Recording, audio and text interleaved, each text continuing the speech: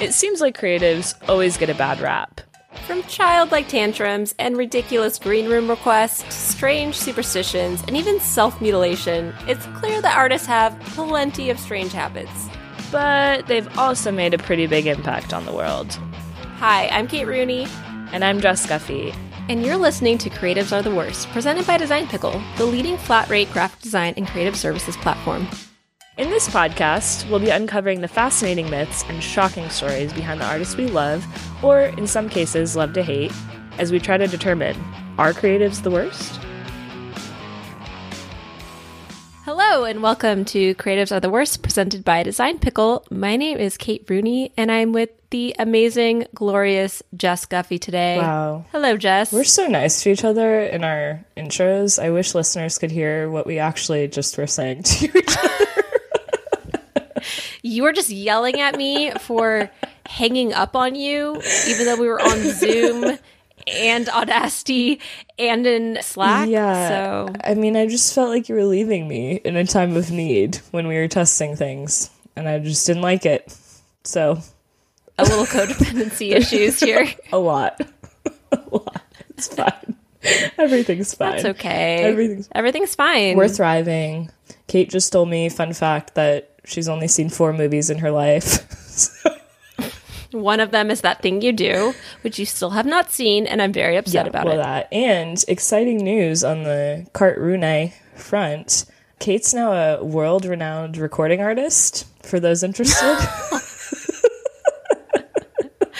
It's been a really weird week. I'm very excited about this promo we're doing for Design Pickle. It's all Willy Wonka themed, but because it's Willy Wonka themed, we needed an Oompa Loompa song to go along with it. Yeah. Kate wrote it in like 20 minutes as a poetry minor, as she liked to remind me of, because, you know, she was an English major, you guys.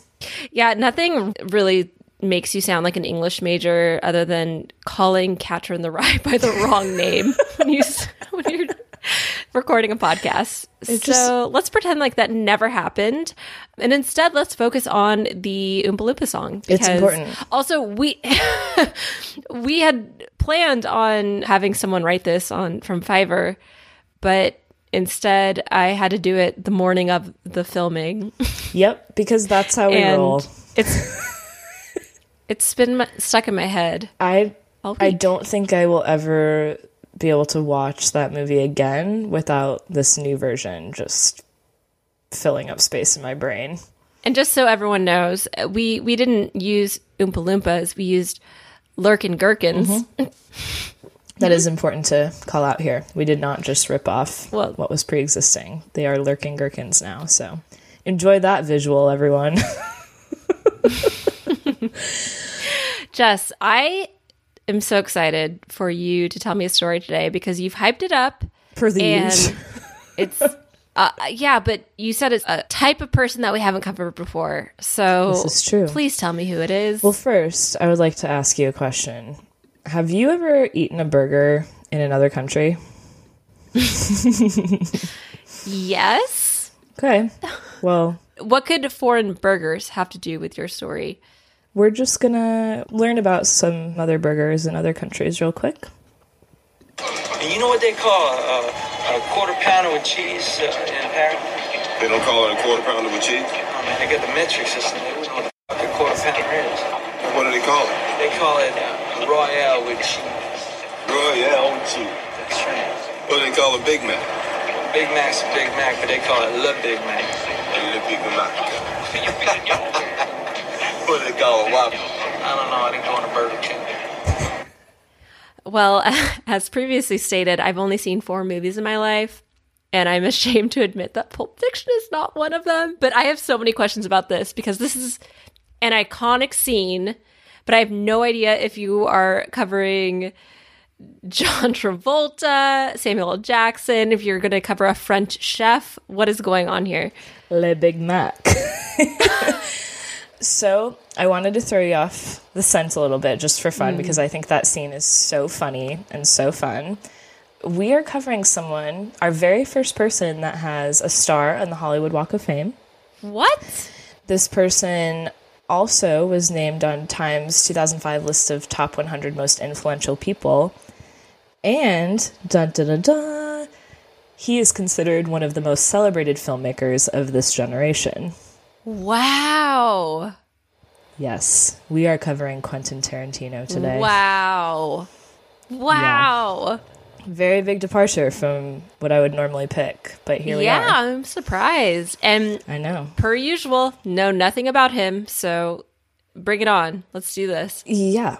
So just quick sidebar, like I picked him because I wrote a paper on Pulp Fiction in college, and it's one of my dad's favorite movies, so I've like seen it multiple times. And I was just thinking, which class were you in when you wrote that paper? Don't even ask. I don't know. It was like a 12-page paper on Pulp Fiction. I do not recall if I even still have it, but wrote an entire paper on it nonetheless. And I was just thinking about different people that would maybe be a little bit outside of our norm and like out of my comfort zone, because I'm not really a film buff either. I like movies, but I'm not like obsessed. And Pulp Fiction came to mind, and then I was like, oh, I wonder if Quentin is interesting. And then lo and behold, he's pretty damn interesting. So we're covering him. The structure might be a little different than what we're used to. I think we usually go, by big events in these people's lives. This is going to be more by his films. It'll still be in chronological order, but his films are so important to his life that I didn't want to lose sight of that when we're talking about this.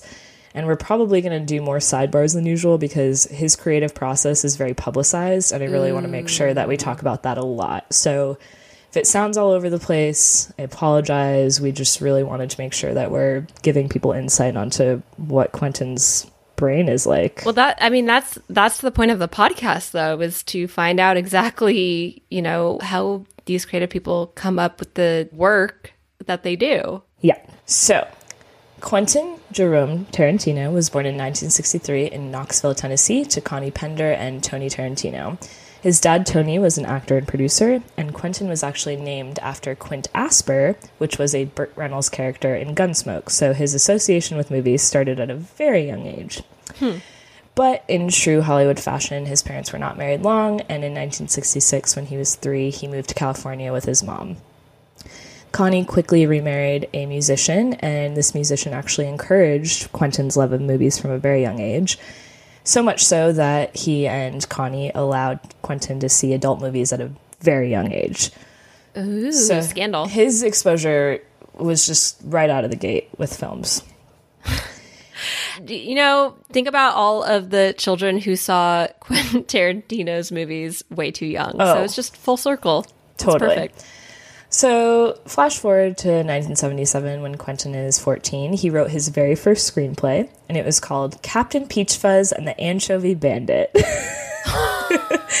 which was actually a play off of Smokey and the Bandit, because he clearly liked Burt Reynolds. Oh, okay. But 14, writing your own screenplay, that's pretty impressive for a young guy. Yeah, wow. The very next year, he was caught shoplifting an Elmore Leonard book from Kmart. His mom was not thrilled about this and threatened to take movies away from him, but he begged and begged and begged, and he ended up just being grounded but could still see movies. So that struck me as interesting because she clearly understood how important movies were to him and how depressed he would be if they were taken away completely. So shortly after, he drops out of middle school and starts working at an adult movie theater as an usher. Now, this is... Yeah. What? Yeah. So this is interesting because it's long been rumored that Quentin has an IQ of 160. So for him to drop out of middle school and be that intelligent, it's just kind of a weird dichotomy. He's also been quoted saying he didn't realize at the time when he dropped out that high school and college would be so different from middle school, but that in a way, as a true creative would say, it kind of gave him some street cred because not a lot of people can say they're middle school dropouts and have gone on to become so successful, which is true. I mean, that's 100% valid. Yeah, I hated middle school so much. I would have loved to have just dropped out at that time. And I think I'm glad I didn't. I was thinking about this when I was researching, but if you're that smart, imagine, it's hard enough anyways in middle school, but imagine trying to fit in when you're that intelligent and you have something that, you're very passionate about at that young age. And a lot of kids just, all they care about is going to parties and, doing group hangs and all that stuff at that age. Okay, I think that alone just says how different you and I are. Because you're like, yeah, go to parties. And I'm like, yeah, picking your nose. Like, playing alone in your bedroom. So different lifestyles. That's fine. Everything's fine. Here we are, Kate. Regardless. Here we are. So he started attending acting classes because he had to do something. But in true Quentin fashion, he got bored after 2 years and dropped out of these classes as well.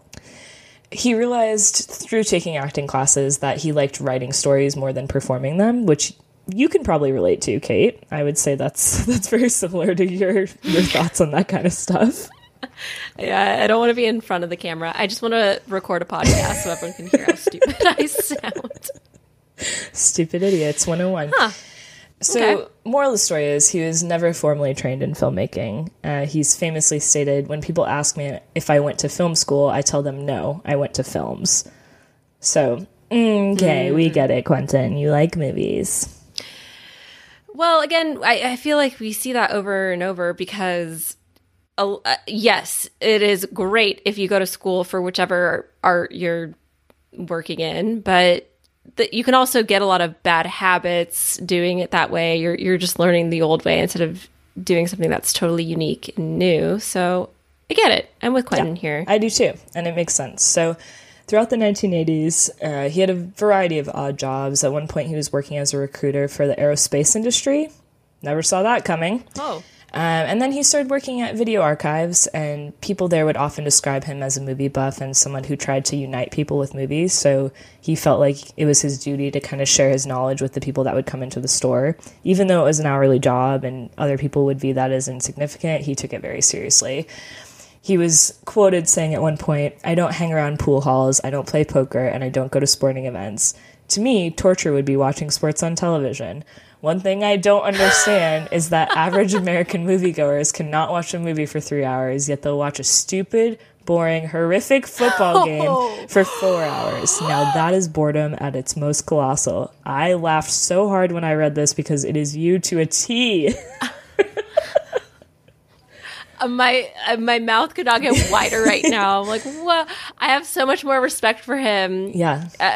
No shade to everyone who loves sports, but come on, it's so boring. It's the same thing over and over again. This is like one of our biggest fundamental differences, Kate. I like sports. You like video games. It's fine. But are we just glossing over the fact that he worked for an adult movie store when he was underage? Or well, so yeah, because it's a different time. Fine, sure. It's a different time. Good to know. Just checking. Just checking that we're not gonna, dive back into that. But so anyways, when he worked at the store, he claimed he would observe what people like to watch and that it profoundly impacted his directing down the road because all he did all day was interact with these customers and would notice, what movies were trending, what movies people didn't pick up ever. And that really kind of influenced how he wanted to make film for people in the future. It's also important to note that he's an avid reader, still is today, and of all people, J.D. Salinger is a big inspiration to him. So bringing it back full circle. Wow. So he read Catcher of the Rye, that famous book of the Rye? Yes, that's the That's it. That's the name? That's it. That's the title? Yep. That's cool. So I thought that was a nice little tie-in to one of our first episodes, but regardless, it kind of makes sense to hear, he's a junior high dropout and he perhaps related to Holden Caulfield. So agreed. At one point during this time, he was so poor he couldn't even pay his parking tickets, so he served jail time. And he said, "It's easier when you're broke to just do the time."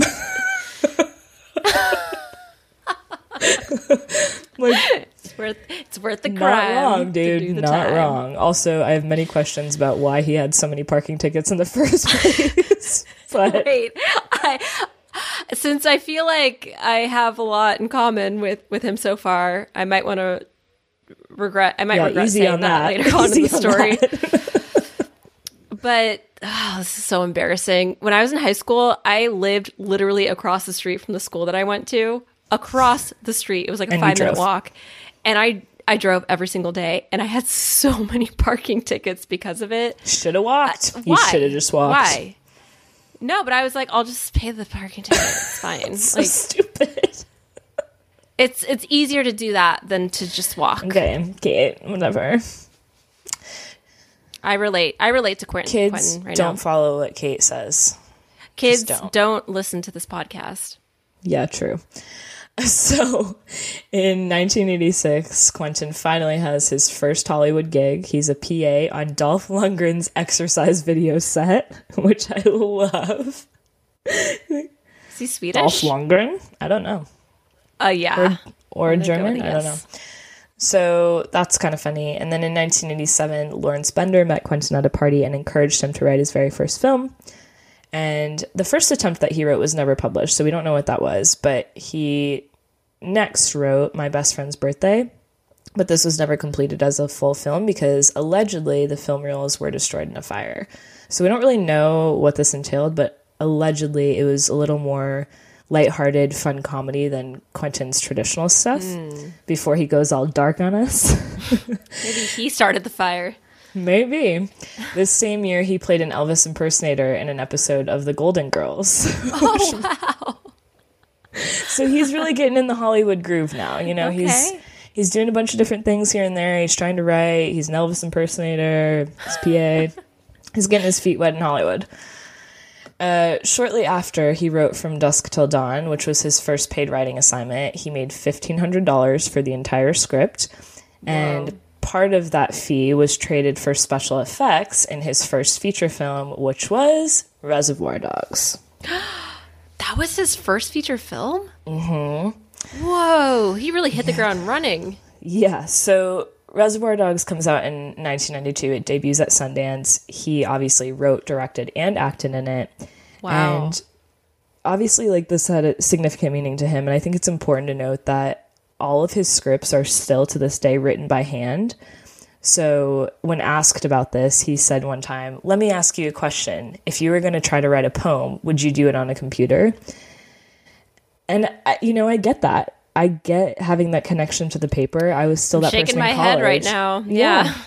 In college, I took notes on paper instead of my computer most of the time because I just think, I don't know, it's a weird connection that we could probably... Feels more personal. Yeah. Yeah, exactly. And I think when it's your art that you're trying to get out, I totally get that. This is also the time, it's Reservoir Dogs is a big deal. So it's when we really start to see him developing his personality as both a writer and a director, which I always think is an interesting relationship. He said once in an interview about his identity with both, "I have a writer's journey going on and a filmmaker's journey going on. Obviously, they're symbiotic, but they're also very separate. When I write my scripts, it's not really about the movie per se, it's about the page. It's supposed to be literature. I write stuff that's never going to make it in the movie and stuff that I know wouldn't even be right for the movie, but I'll put it in the screenplay. We'll decide later if we shoot it or not, but it's important for the written work. When I finish the script, I want the script to be so good that I'm tempted not to make the movie because if I stop right now, I'm the winner. Now, I do make them, but I want the screenplay to be that much of a document. I rarely look at the script after that other than to just go over the dialogue." Which is pretty remarkable when you think about it. Like, it's just all in his brain. Yeah, it makes sense to me because, you're watching a movie that's maybe anywhere from an hour to 2 hours long, maybe, and you're only seeing that part, but in order to make that part happen, the person who's creating it has to have the backstories of all of the characters and all the connections between it. So it's not just what you see. It's a whole story behind it. It's like a novel. 100%. Cool. So, as you may or may not know, you probably don't know, but for our listeners, Reservoir Dogs was a neo-noir crime/heist movie, which was very indicative of his future styles. Critics claimed it was an instant success. Quick fun fact, a paramedic was kept on set to ensure the amount of blood loss was realistic that they were showing. Also, in the opening scene of the movie, the characters are discussing Like a Virgin by Madonna, the song. Mm-hmm. Madonna saw the movie, and as a response, she sent Quentin a note with her erotica album that song was on and said, "To Quentin, it's not about dick, it's about love. Madonna." That's so Madonna. I love it. So Madonna. So obviously with the name, there's a ton of speculation. No one really knows why it's called Reservoir Dogs. It makes no sense in the context of the film. One theory is he just made up a story for investors saying it was a gangster term for French films. Another theory is that it came from his video store days where he recommended a French film and the customer misheard it as Reservoir Dogs. And then another theory is that he actually misheard a title from his girlfriend and thought she said Reservoir Dogs, but he's never given a legit explanation as to why it's called Reservoir Dogs. I was going to ask you, he's just never addressed it. No, he refuses to address it. So, regardless, Reservoir Dogs is often called the greatest indie film of all time, and it essentially launched the independent film revolution in the 90s. So once this film took off and people saw that it was a critical success, commercial success, all of the above, more and more filmmakers in Hollywood were like, oh, I can make a film. I can do this on my own. Whatever. That's what I thought when I was recording the Oompa Loompa song. I can make an Oompa Loompa song, no problem. I can sing. I'm a world-renowned recording artist. I don't care. I'm tone deaf. It's fine. It's fine. Everything's fine. It's fine. Yeah. So in 1994, Pulp Fiction comes out, as you know. Wow. 94. What a year. Can we go back? So Pulp Fiction has that same neo-noir black comedy vibe. I don't know. You've never seen the film, right, Kate? I was not planning to reveal that to an audience of people. Well, that I've never now seen everyone knows. It's okay. Now you just have to watch it. But I know. The entire film is out of sequence. So there are multiple storylines, but the entire thing is flip-flopped. So you're seeing it in different times than you would if it was chronological. Also, all of the clocks are set to 4:20 in the entire film. Hey. I knew Why? that would be your reaction. No one knows. It's just a thing. It also has, I mean, there's so many fan theories about Pulp Fiction. It's a cult classic and commercial classic, but all of these types of things are heavily debated in the film world. I didn't get into it because we would be there forever. So another fun fact is that Samuel L. Jackson's Bible verse that he shouts at someone in it, you have to watch so you know what I'm talking about, all of our listeners and Kate. The Bible verse is entirely made up. It's not actually from the Bible. Quentin and Samuel L. Jackson made it up for the movie. Someone for sure has that tattooed somewhere on their body. Yeah. As a real Bible quote. One more fun anecdote. So John Travolta, his character, Vincent Vega, is addicted to heroin. And obviously he had no idea how to portray that on film. So Quentin was like, don't worry, I have a recovering drug addict that you can talk to figure out how you can replicate the feeling of being on heroin. So the advice was drink a bunch of tequila in a hot tub. From the addict to John Travolta. So John Travolta took his wife to a hotel. They lined the hot tub with tequila shots and drank all of them while in the hot tub so he could figure out how he felt in the moment and then replicate that on camera. And John Travolta was never the same again. Possibly. I just thought that was really interesting. I mean, my first thought was, how are you remembering how you feel if you're that messed up? But neither here nor there. We cannot say. We cannot say. So, although I would love to be in a hot tub right now. That sounds so nice. Yeah, agreed. Obviously, Pulp Fiction was a critical and commercial success, and many call it, still to this day, a defining film of modern Hollywood. Quick sidebar on that. So everything in Pulp Fiction is indicative of Quentin's style now and throughout all of his films. So it kind of laid the groundwork for him. But basically, it's been quoted since Pulp Fiction and since other films. He writes two types of scripts. And these movies fall into two realms that all exist in one universe together. So all of his movies are intertwined. So there's the, quote, realer than real world, which Pulp Fiction and Reservoir Dogs come into. And then there's, quote, movie, which is Kill Bill and a few other films. So as you can imagine, the fan theories are wild on this. There are articles upon articles on all the connections and how the characters relate and how the storylines intersect. Fascinating. But with this, Quentin likes to leave 20% of every movie unseen so that the audience can create whatever they want in their mind. And Pulp Fiction is a really good example of this because, I don't know if you know, Kate, but one of the biggest themes throughout the movie is a suitcase, but you never know what's in the suitcase. So he just leaves that up to the viewers to decide, oh, it was XYZ. That's so brilliant.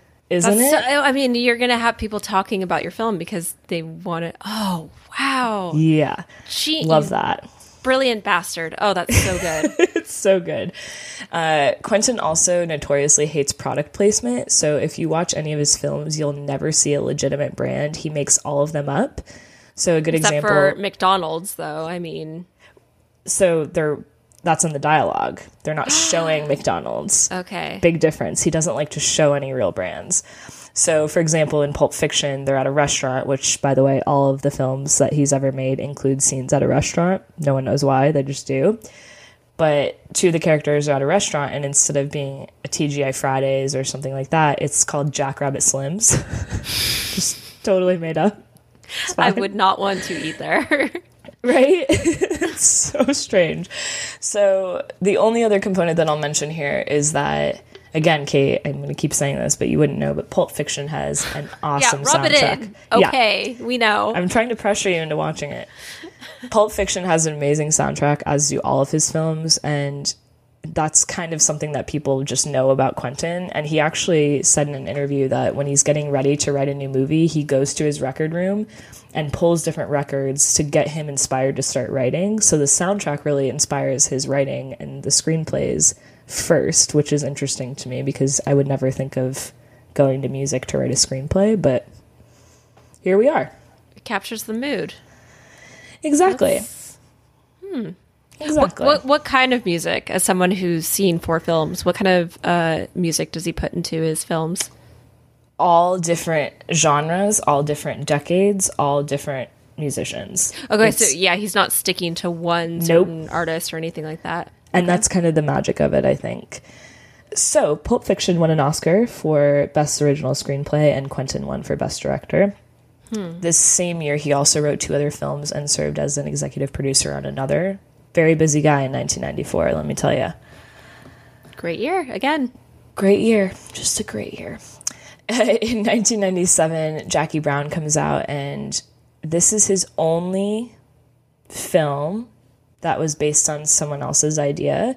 So not a lot to mention about this film. It's a blaxploitation film. Do you know what that is? I had to look that up. I do, but I think you should explain for the It's podcast. essentially when people try to create art that caters to a certain demographic and not to the masses.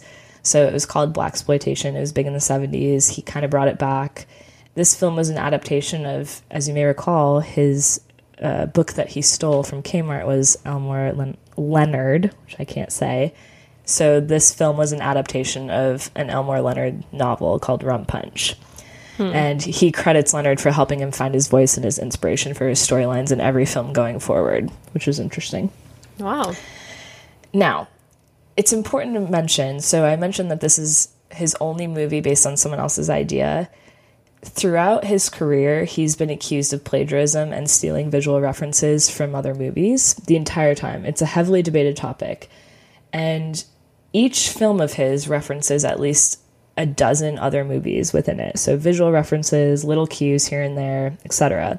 And there's a great debate about if it's an homage or if it's just straight up theft from these other films.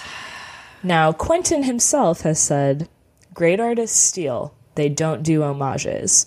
So he's admitting that he straight up just steals stuff.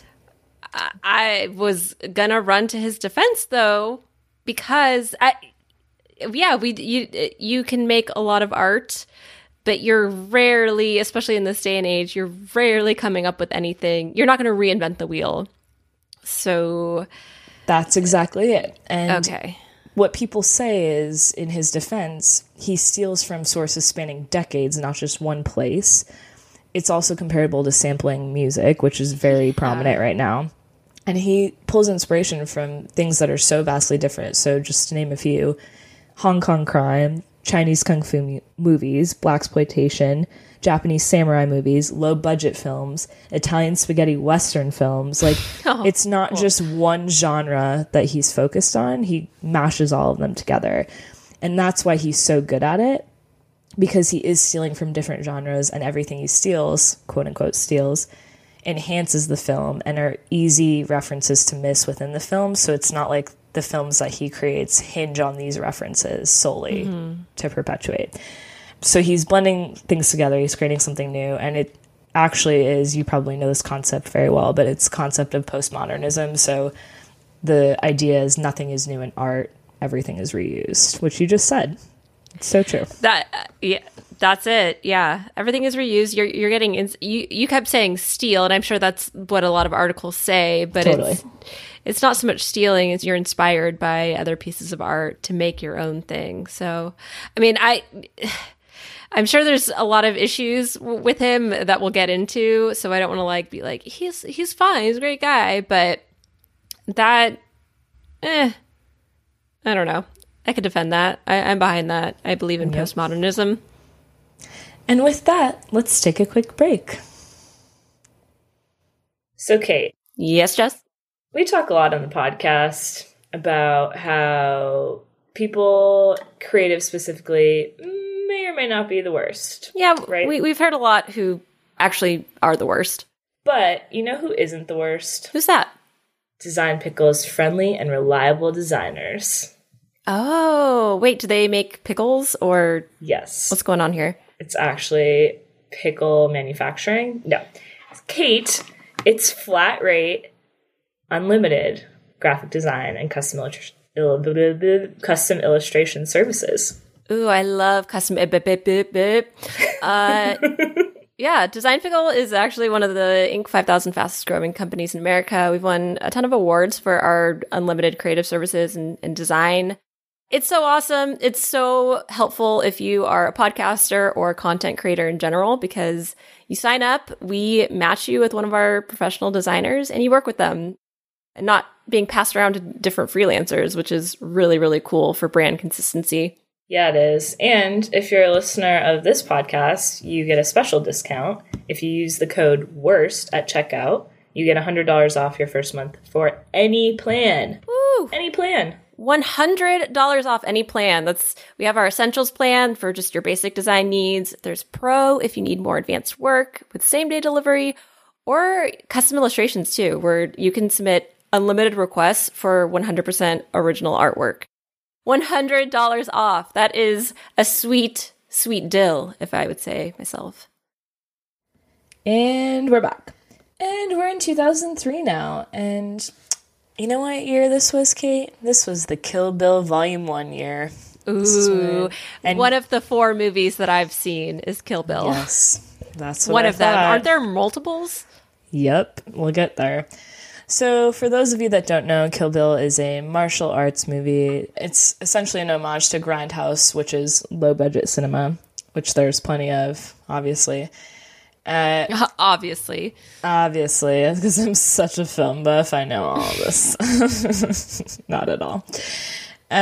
When Quentin was interviewed by someone on this film, it was just a local San Francisco interview, and within it was... I wish I could show it to you, but I want to save it for another clip. He was so disrespectful, but he advised children 12 plus to see the film. He was like, yeah, everyone go see it. It's appropriate for children. It's fine. He said that girls would be empowered by all the violence towards women because, quote, Uma is a female warrior. I love when men tell me what I'll be empowered by. Yeah. The whole interview, it's weird. It was condescending. The interviewer says, well, the movie's about killing women. And he just kept talking over her the entire time. Yikes. And then she asked him, why do you feel the need for such gruesome violence? And he goes, because it's so much fun, Jan. Ooh. So that's when we first start seeing his takes on violence, which are very controversial. He also said, you're talking about real life. I'm talking about the movies. Okay. Yeah. In one regard, I kind of get that, but also you're not answering the question. Right. Can you please answer the question? Yeah. So on the set of Kill Bill, Uma Thurman was in a serious car accident because he asked her, pressured her, whatever you want to believe, to do her own driving stunts, even though she didn't feel comfortable doing it. He said it would be more authentic to the film if she did. She sustained permanent injuries to her neck and knees from the accident, And a few weeks after the crash, she requested footage of it because she was like, hey, I'm messed up. My body's, not in good shape. And Miramax, aka our friend Harvey Weinstein, would only give it to her if she signed a waiver releasing Miramax of liability. And of course, Uma was like, absolutely not. I'm not releasing you of liability for me getting hurt. It's not happening. You're in the movie. You're not allowed to see the footage of that? Yeah. Yikes. So I don't want to get out of chronological order here, I know, but just, in 2018, Quentin publicly apologized and released the footage to Uma. So, mind you, this is 15 years after the fact. This happened in 2003, if not sooner. And he finally apologized, released the footage to her. She's been quoted saying, Quentin finally atoned by giving it to me after 15 years, right? Not that it matters now with my permanently damaged neck and screwed up knees. Damn, Uma. Quentin also said repeatedly that Uma consented to driving in the stunt, trying to defend himself, and she said it was negligent to the point of criminality, but she did not think that Quentin had malicious intent with forcing her, quote-unquote, to go through with this. She put the blame more on Harvey Weinstein. So, who are we to say what happened, but take the facts as you will from that situation. Interesting. Okay. Yeah. In 2003, Quentin also does an interview with Howard Stern to promote Kill Bill, and within this interview, he defended Roman Polanski over his 1977 sexual abuse case. Quentin said, quote, the girl, the victim, was down to party and, quote, wanted to have it. He also said, quote, rape is just a buzzword. No. Now, as you can I'm regretting everything that I said earlier in this episode. I'm so much like him. Oh my God. Yeah, I knew you would. Oof. Okay. As you can imagine, this brought on some backlash for that type of commentary. Really? Surprising, I know. Oh man. Okay, yeah, sorry. I'm bewildered. I know. I know. So Quentin issued an apology and said, yes, she was raped. He was trying to play devil's advocate on Howard Stern because that's the environment that Howard creates. And he said, quote, I was ignorant and insensitive and above all, incorrect. So okay. He acknowledged it, but I mean, as we always say, like, you still said it in the first place. So. There's a nugget of truth there. I was going to ask, I mean, it is Howard Stern. I wonder what the context of that conversation was and how Howard responded to it. But regardless, yeah, I mean, it was still said on tape. Mm-hmm. So in 2004, Kill Bill Volume 2 is released. Now, Quentin considers both Kill Bill films to be one single film. So he doesn't view them as two separate films. He's still known to drive around Malibu in the iconic Pussy Wagon that's shown in Kill Bill. That's what it's called. We're going to have to bleep that for sure. Yeah. So, important to note for this film as well, there's a lot of blood. I haven't seen it, but Kate, you have. You can probably confirm this. But Quentin did this because he wanted to make sure there was some consistency with Chinese cinema. The blood effects were done in the exact same manner that Chinese cinema did. So it was actually condoms filled with fake blood that would explode. What? Yeah. And 450 gallons of fake blood were used between the two films. Wow. Yeah, I mean, it is gratuitous. But that's also when I think of his film, that's what I think of is like gratuitous violence and blood and gore. But it's almost... comical. Yeah, like it's borderline cheeky and a little kitschy. The New York Times said Kill Bill Volumes 1 and 2 enhanced his reputation as someone who could break all the rules, making movies that were simultaneously stylish, exciting, and knowingly cheesy, and somehow get away with it. I just thought that encompassed it so well, everything that he has going on. Because, let's face it, in his films, I don't care if you've seen one or all of them, there is a lot going on, no matter which one it is. Yeah, so true.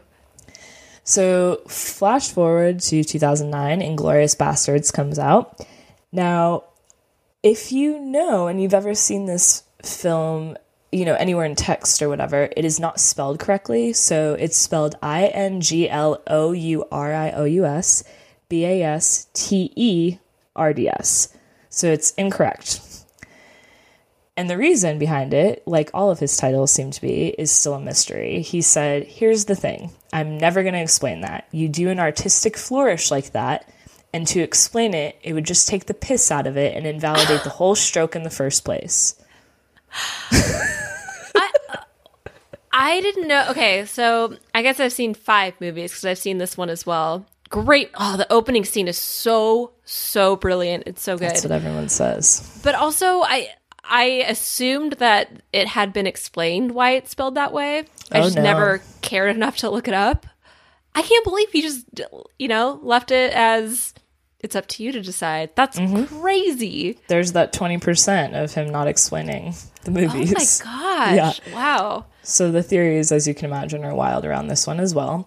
For those of you that don't know, it's an alternate history movie. It's about World War II Nazis, alternate storylines of what may or may not have happened or could have happened in that time. Now, this film is allegedly the first of a trilogy, so this goes back to all of his films being related.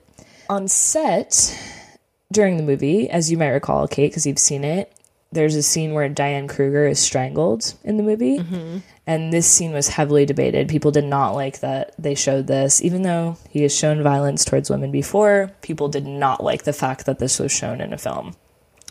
Despite the controversy, the movie obviously received many Oscar nominations, and Christoph Waltz won for supporting actor for his role in this film. So it did pretty well, to say the least. I mean, I've seen it, so it must have done. Exactly. I'm shocked that you've seen it. I'm shocked that 2 out of the 5 movies you've seen are Quentin Tarantino movies. No, well, you might say other ones, and I just had no idea that he was behind it, so we'll find out. So I mentioned that this is a Nazi film, and the upcoming movie this will be relevant to as well, but the reason he does blaxploitation films and Nazi-themed films are based on his hatred of racism and slavery.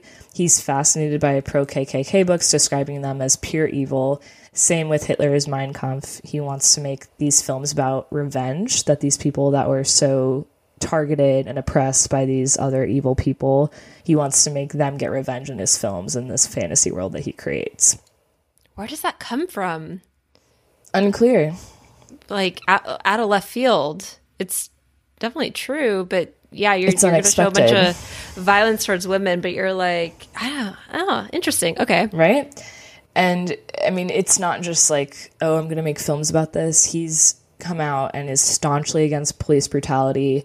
In fact, so much so that a few years back, police unions were boycotting his films because they said, you don't respect us. He's in a fantasy world. He doesn't understand true violence, all of these things. And he doesn't care. He's like, I believe what I believe, and we need reform in this country. And if you don't share my opinion, that's fine. I don't really care if you don't watch my films anymore. So he also has said on racial injustice, I feel like it's another 60s moment where the people themselves had to expose how ugly they were before things could change. I'm hopeful that that's happening right now. Wow. So take that for what you will. This leads us to Django Unchained in 2012. So Django was the first movie in Quentin's mind. Don't know if this is true. If you know, let us know. But he said about it, no one has ever addressed slavery in a film like this in this country ever in the same way. So that's how he kind of went into this film. I mean, okay. Can't confirm, can't deny. So I'm in no position to speak on this intelligently. In what way are we talking about here? Right. Unclear. Okay. So this is allegedly the second movie of the trilogy that I mentioned. So Inglourious Basterds was the first, then Django was the second. The third movie in the trilogy is reported to be called Black Crow, and it'll be a spin-off of one of the storylines from Inglourious Basterds. So it would be Inglourious Basterds, Django Unchained, and then this third movie, Black Crow, based on Inglourious Basterds. Interesting. It's interesting that he will reveal that information. He won't say why Inglourious Basterds is spelled the way it is, but he'll tell us that it's a trilogy connected to... I had no idea that Django Unchained was connected to... Me either. First one. Me either, because there's such vastly different settings that you don't put 2 and 2 together. Anyways, Django is a revisionist Western film about slavery in the Deep South. Now, as you might recall, Leo DiCaprio, or Leonardo, I guess this is his true name. Leonardo DiCaprio's character is in it as a very bad guy, and Quentin said he's the only character that he's written that he has genuinely hated. He said, I normally like my villains no matter how bad they are. I can see their point of view, I could see his point of view, but I hated it so much. For the first time as a writer, I just hated this guy. Wow. Yeah. He felt it was important to the film, which just shows you he was trying to make it as accurate as possible and really shine light on these former issues. So I was going to say that could have something to do with Leonardo DiCaprio's acting, but also I don't think it is, because I think he had that character in his head prior to that. It had nothing to do with Leo. Huh. 100%. Okay, so this bothered Leonardo DiCaprio so much that at one point he had to stop filming because he struggled with having to use so many racial slurs towards his friends on set, which I totally get. Yeah. And Samuel L. Jackson and Jamie Foxx pulled him aside and they said, quote, "Mother, this is just another Tuesday for us. Let's go." That's powerful. Wow. Yeah. But I get where Leonardo DiCaprio is coming from, because here he is with his friends, his colleagues, people he's known for a really long time, and he's having to use these terrible slurs. I get being uncomfortable with that. I mean, that would mess with your head, man. Yes. That's crazy. And then they're telling you it's okay. But I love their response, because it's not like, it's okay, like, we're working, it's fine. It's like, no, like, we're used to it, which is so dark, but it's a good, like, kind of wake-up call. And it would probably help with your acting performance, because it's like, totally, this is reality. Yeah. So, on that note, I think the reason that Leo, I keep calling him Leo. Well, he's Leonardo. Our buddy Leo. He's just an icon. It's fine. I think the reason that Leonardo DiCaprio ended up being okay with the whole thing is because of trust. I mean, he's been friends with Quentin for 15 plus years.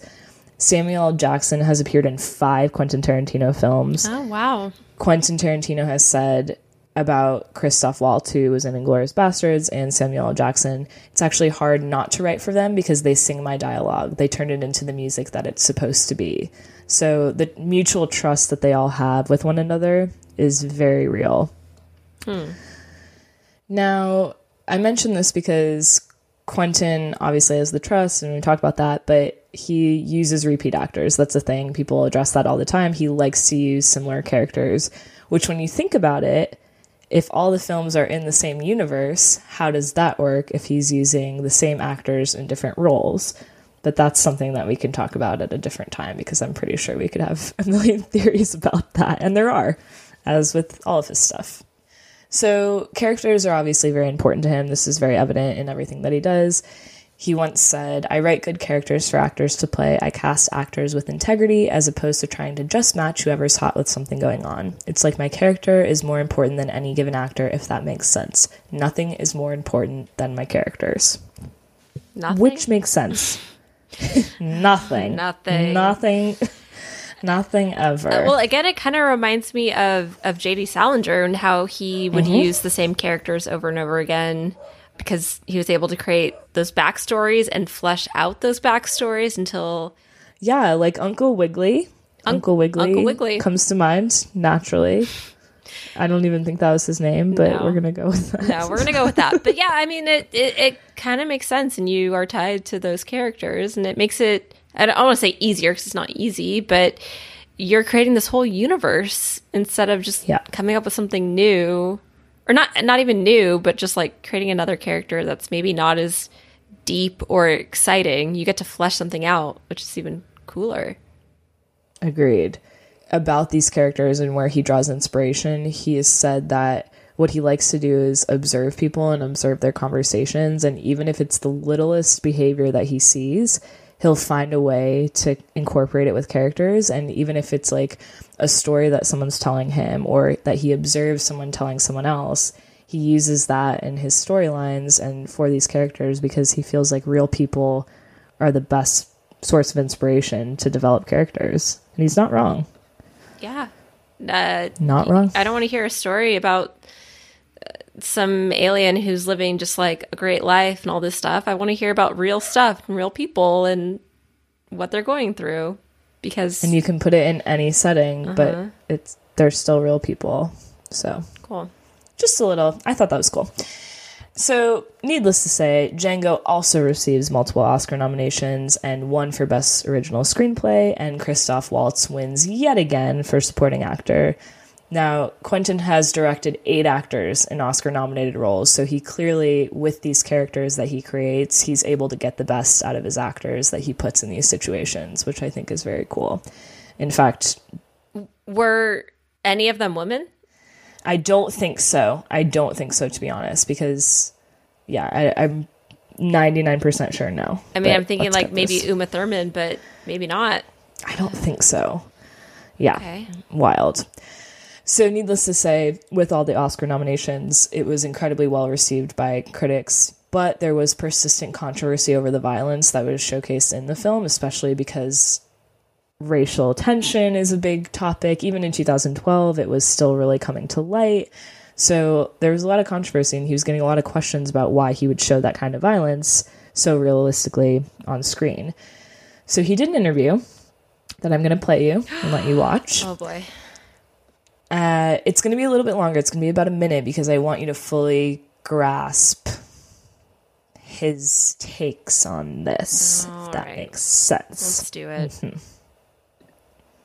That's fine. But why are you so sure that there's no link between enjoying movie violence and enjoying real violence? I'm going to tell you why I'm so sure. Do not ask me a question like that. I'm not biting. I refuse your question. Why? Because I refuse your question. I'm not your slave and you're not my master. You can't make me dance to your tune. I'm not a monkey. I can't make you answer anything. I'm asking you interesting questions.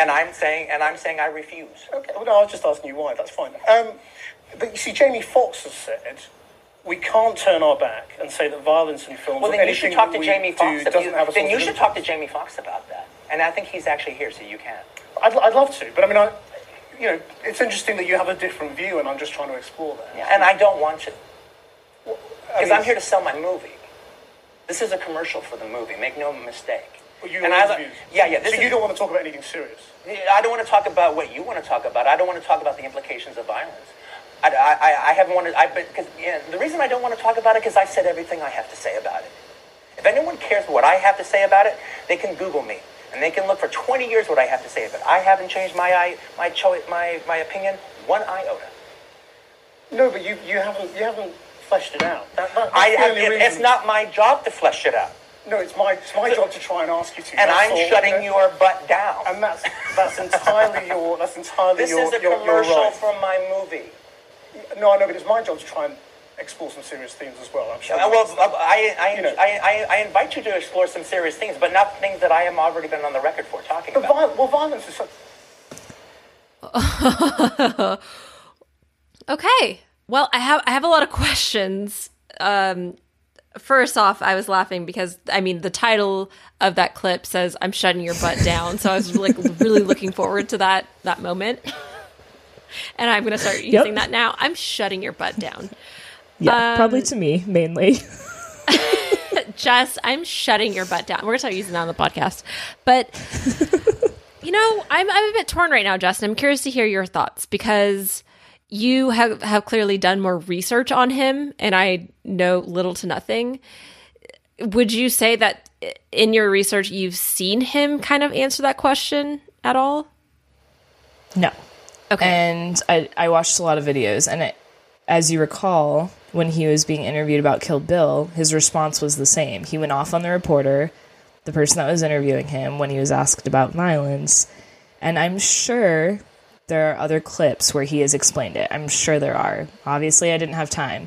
But to me, it was very interesting that the 2 clips that I watched out of probably 10 about violence specifically, the reaction is so... It's so defensive. So immediately, that was the first thing. I was taking notes as we watched, but immediately defense mode. No explanation. And the reason why I ask questions first is because I can imagine if you are an actor or a director or something, and you're doing all these like press junkets and you're getting asked the same questions over and over again, getting frustrated at that. Totally. Now, I don't think that maybe that you should react that way and talk about how you're a slave and just, I'm a monkey to whatever you tell me to do. Like, that is... It's just disrespectful at that point. It's very troubling. You know? So on one hand, I was like, I get being frustrated by hearing the same question over and over again, but also if he really hasn't addressed this at all, and his immediate reaction is just to go into the defensive, like, agreed. Something's going on here. Yep. Yeah. Yikes. So it made me feel weird. That's the only way I can sum it up, because until that point I hadn't really seen many issues. I mean, there are a few issues here and there, but they're more he said, she said. Yeah. But when I watch that and you see that response, it's like, wait a minute. Wait a minute. You know, he's so willing to speak out against police brutality and all these other serious subjects, but then when it's talking about his own artistic work, that's when he gets the most offensive. And in a way, as a creative, I get that, right? Mm-hmm. Like, if someone's criticizing my writing or whatever it is, I'm like, oh, yeah, right.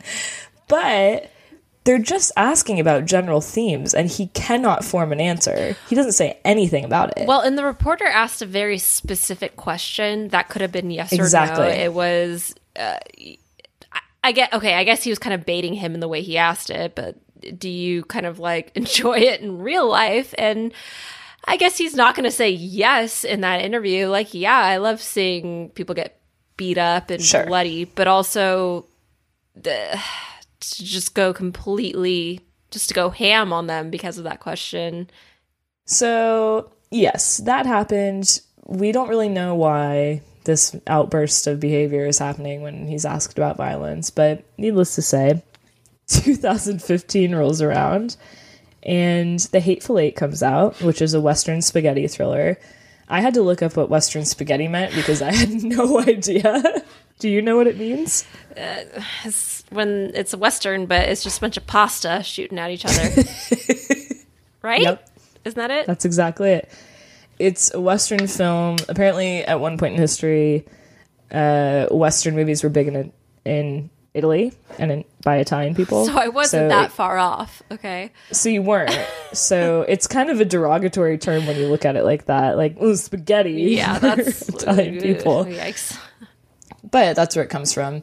So this film, I had never heard of it. And I was like, why haven't I heard of this? It's considered his worst film by many critics. So Hateful Eight? We're just going to... Yes. I've heard of it. There's some famous people in that film. Oh, yeah, for sure. Samuel Jackson is in it. The Usual Suspects. Okay, but so same just crew. considered one of the worst. I have nothing else to say about that. Just wanted to mention that he did have a film that was not critically acclaimed, which is rare for him. I wonder how he dealt with that. Me too. So in 2018... this is when things get a little hairy. So the audio from his Stern interview about the rape resurfaces, which naturally causes a whirlwind of controversy. Famous actress Jessica Chastain said his films use violence against female characters as a plot device to make them stronger.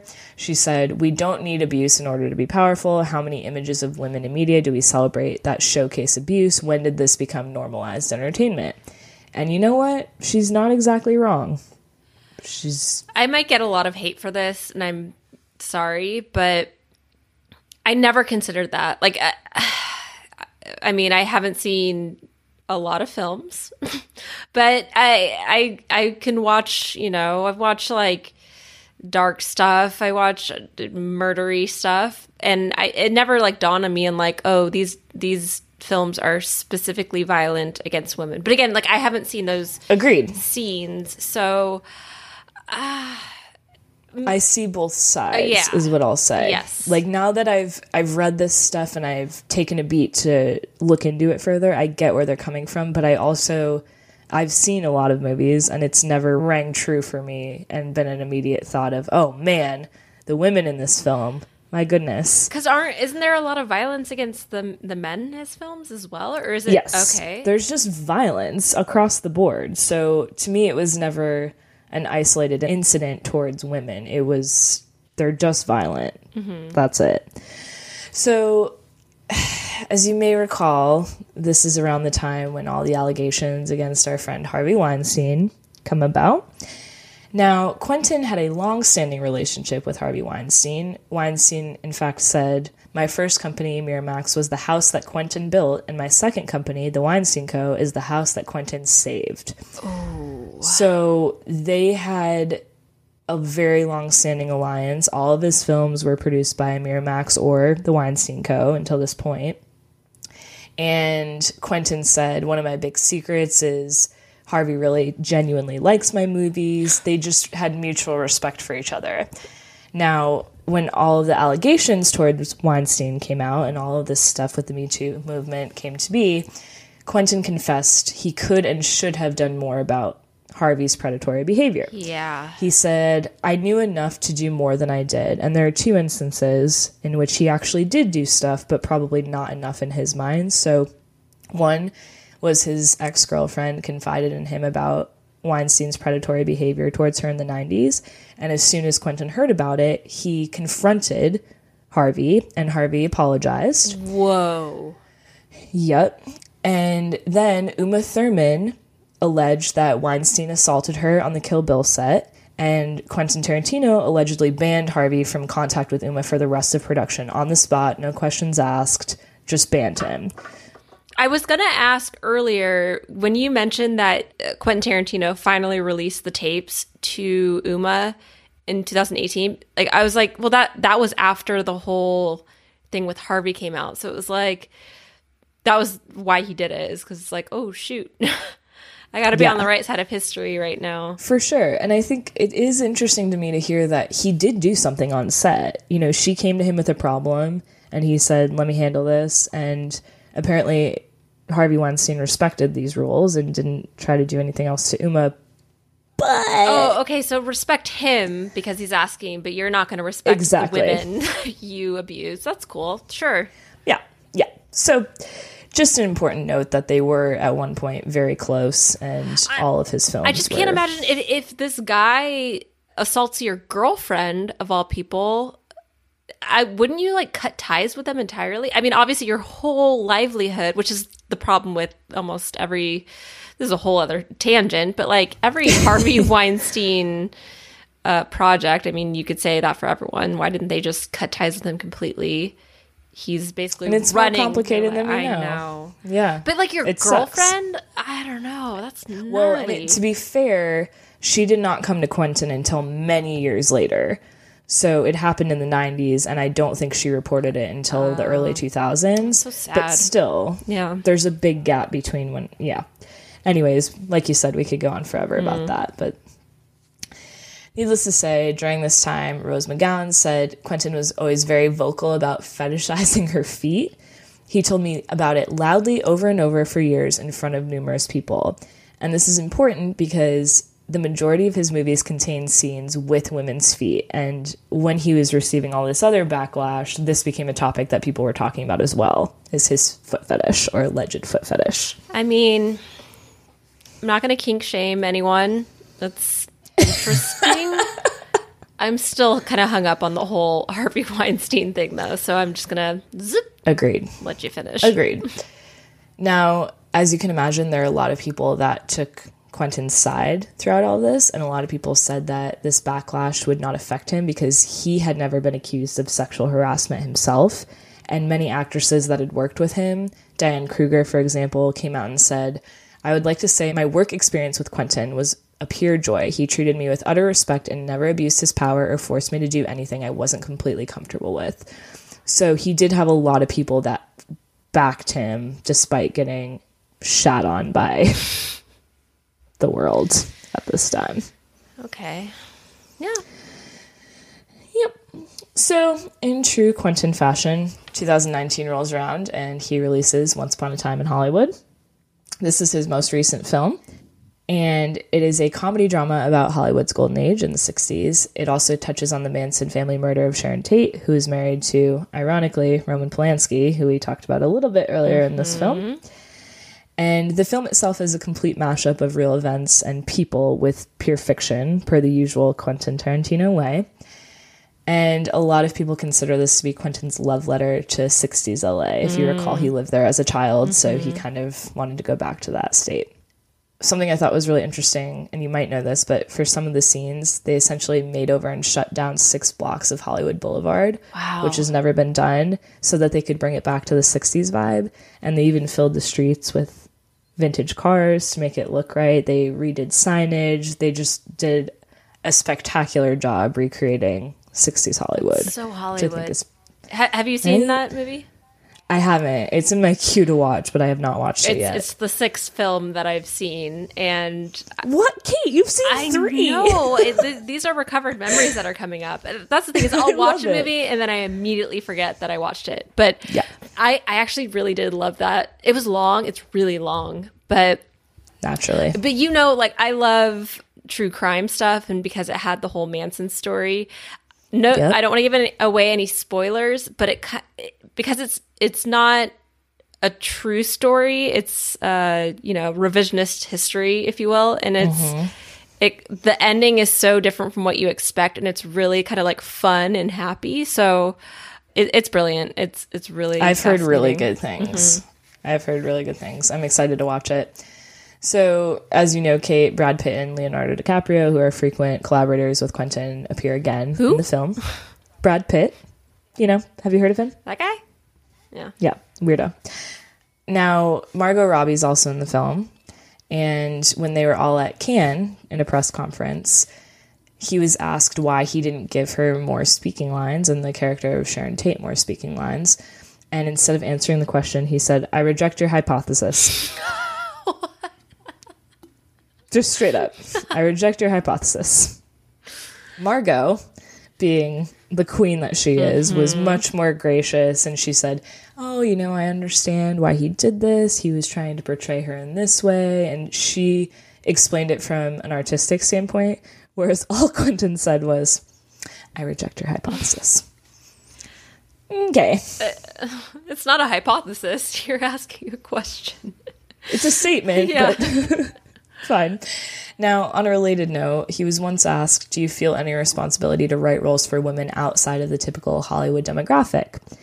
Which, whatever, say what you will.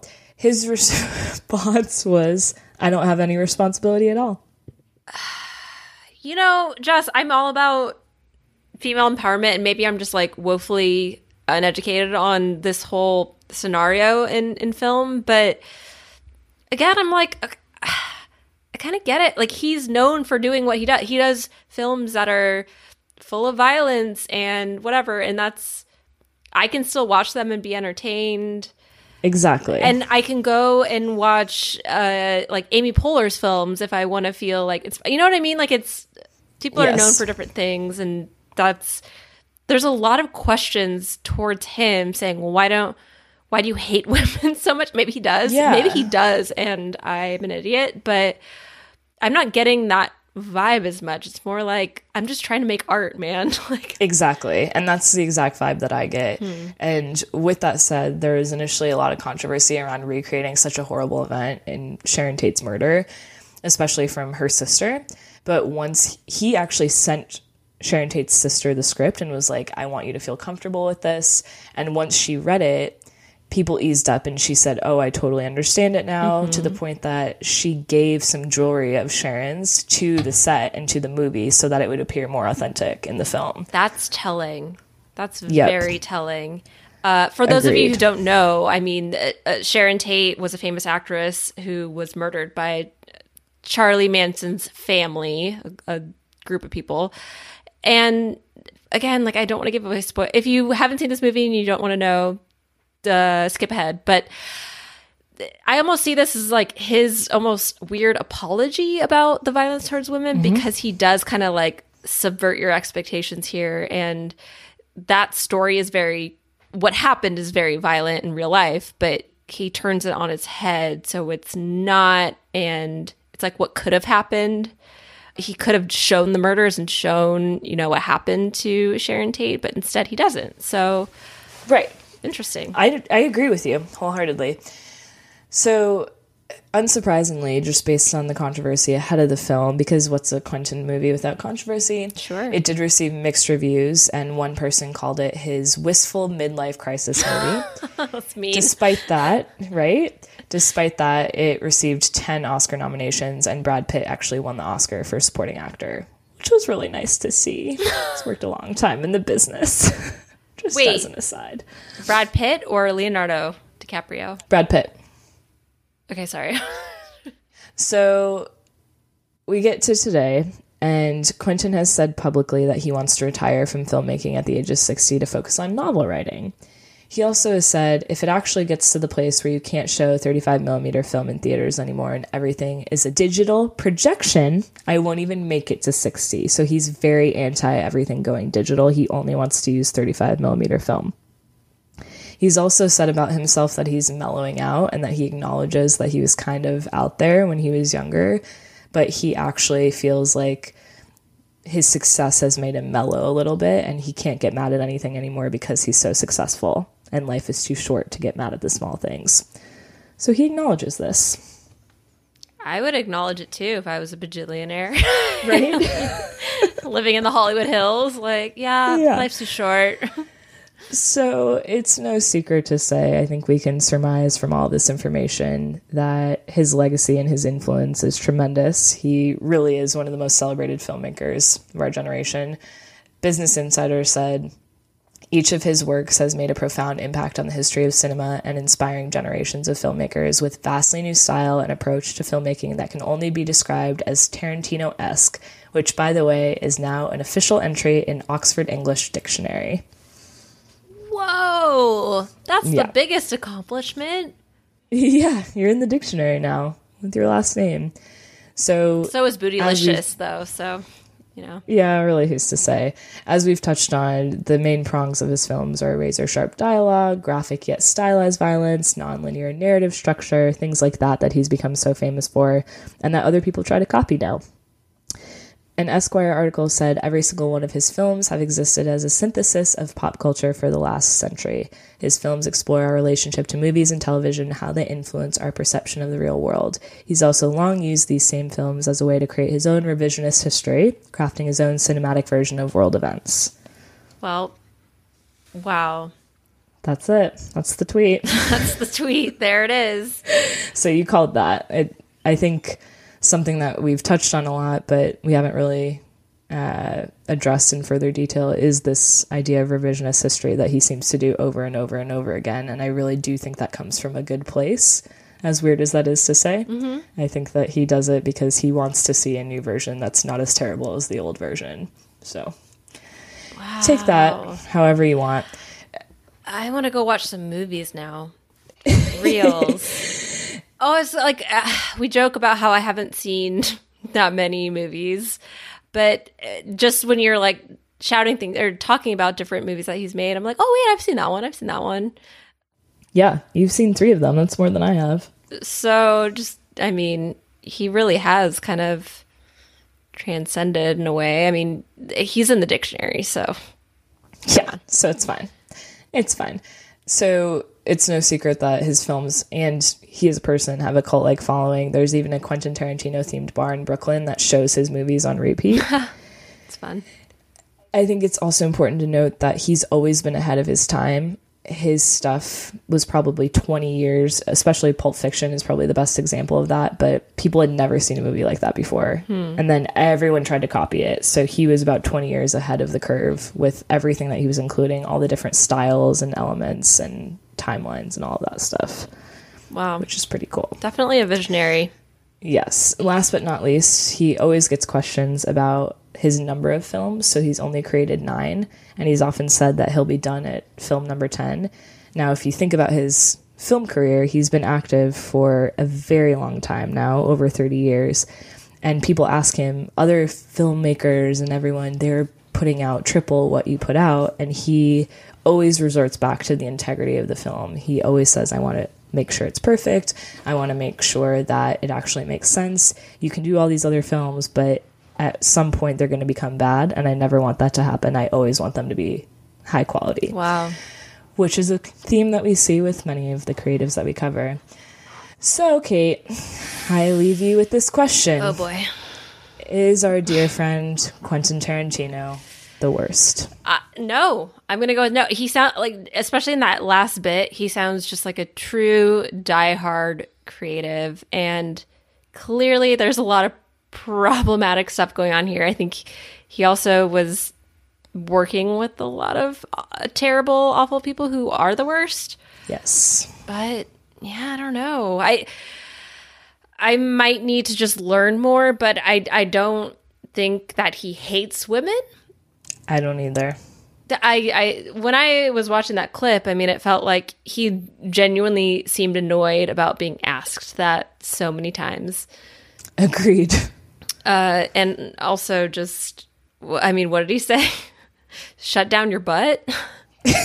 Shut your butt down. Shut your butt down. No, I'm gonna shut your butt down. I'm gonna shut your butt down and say no. What do you think?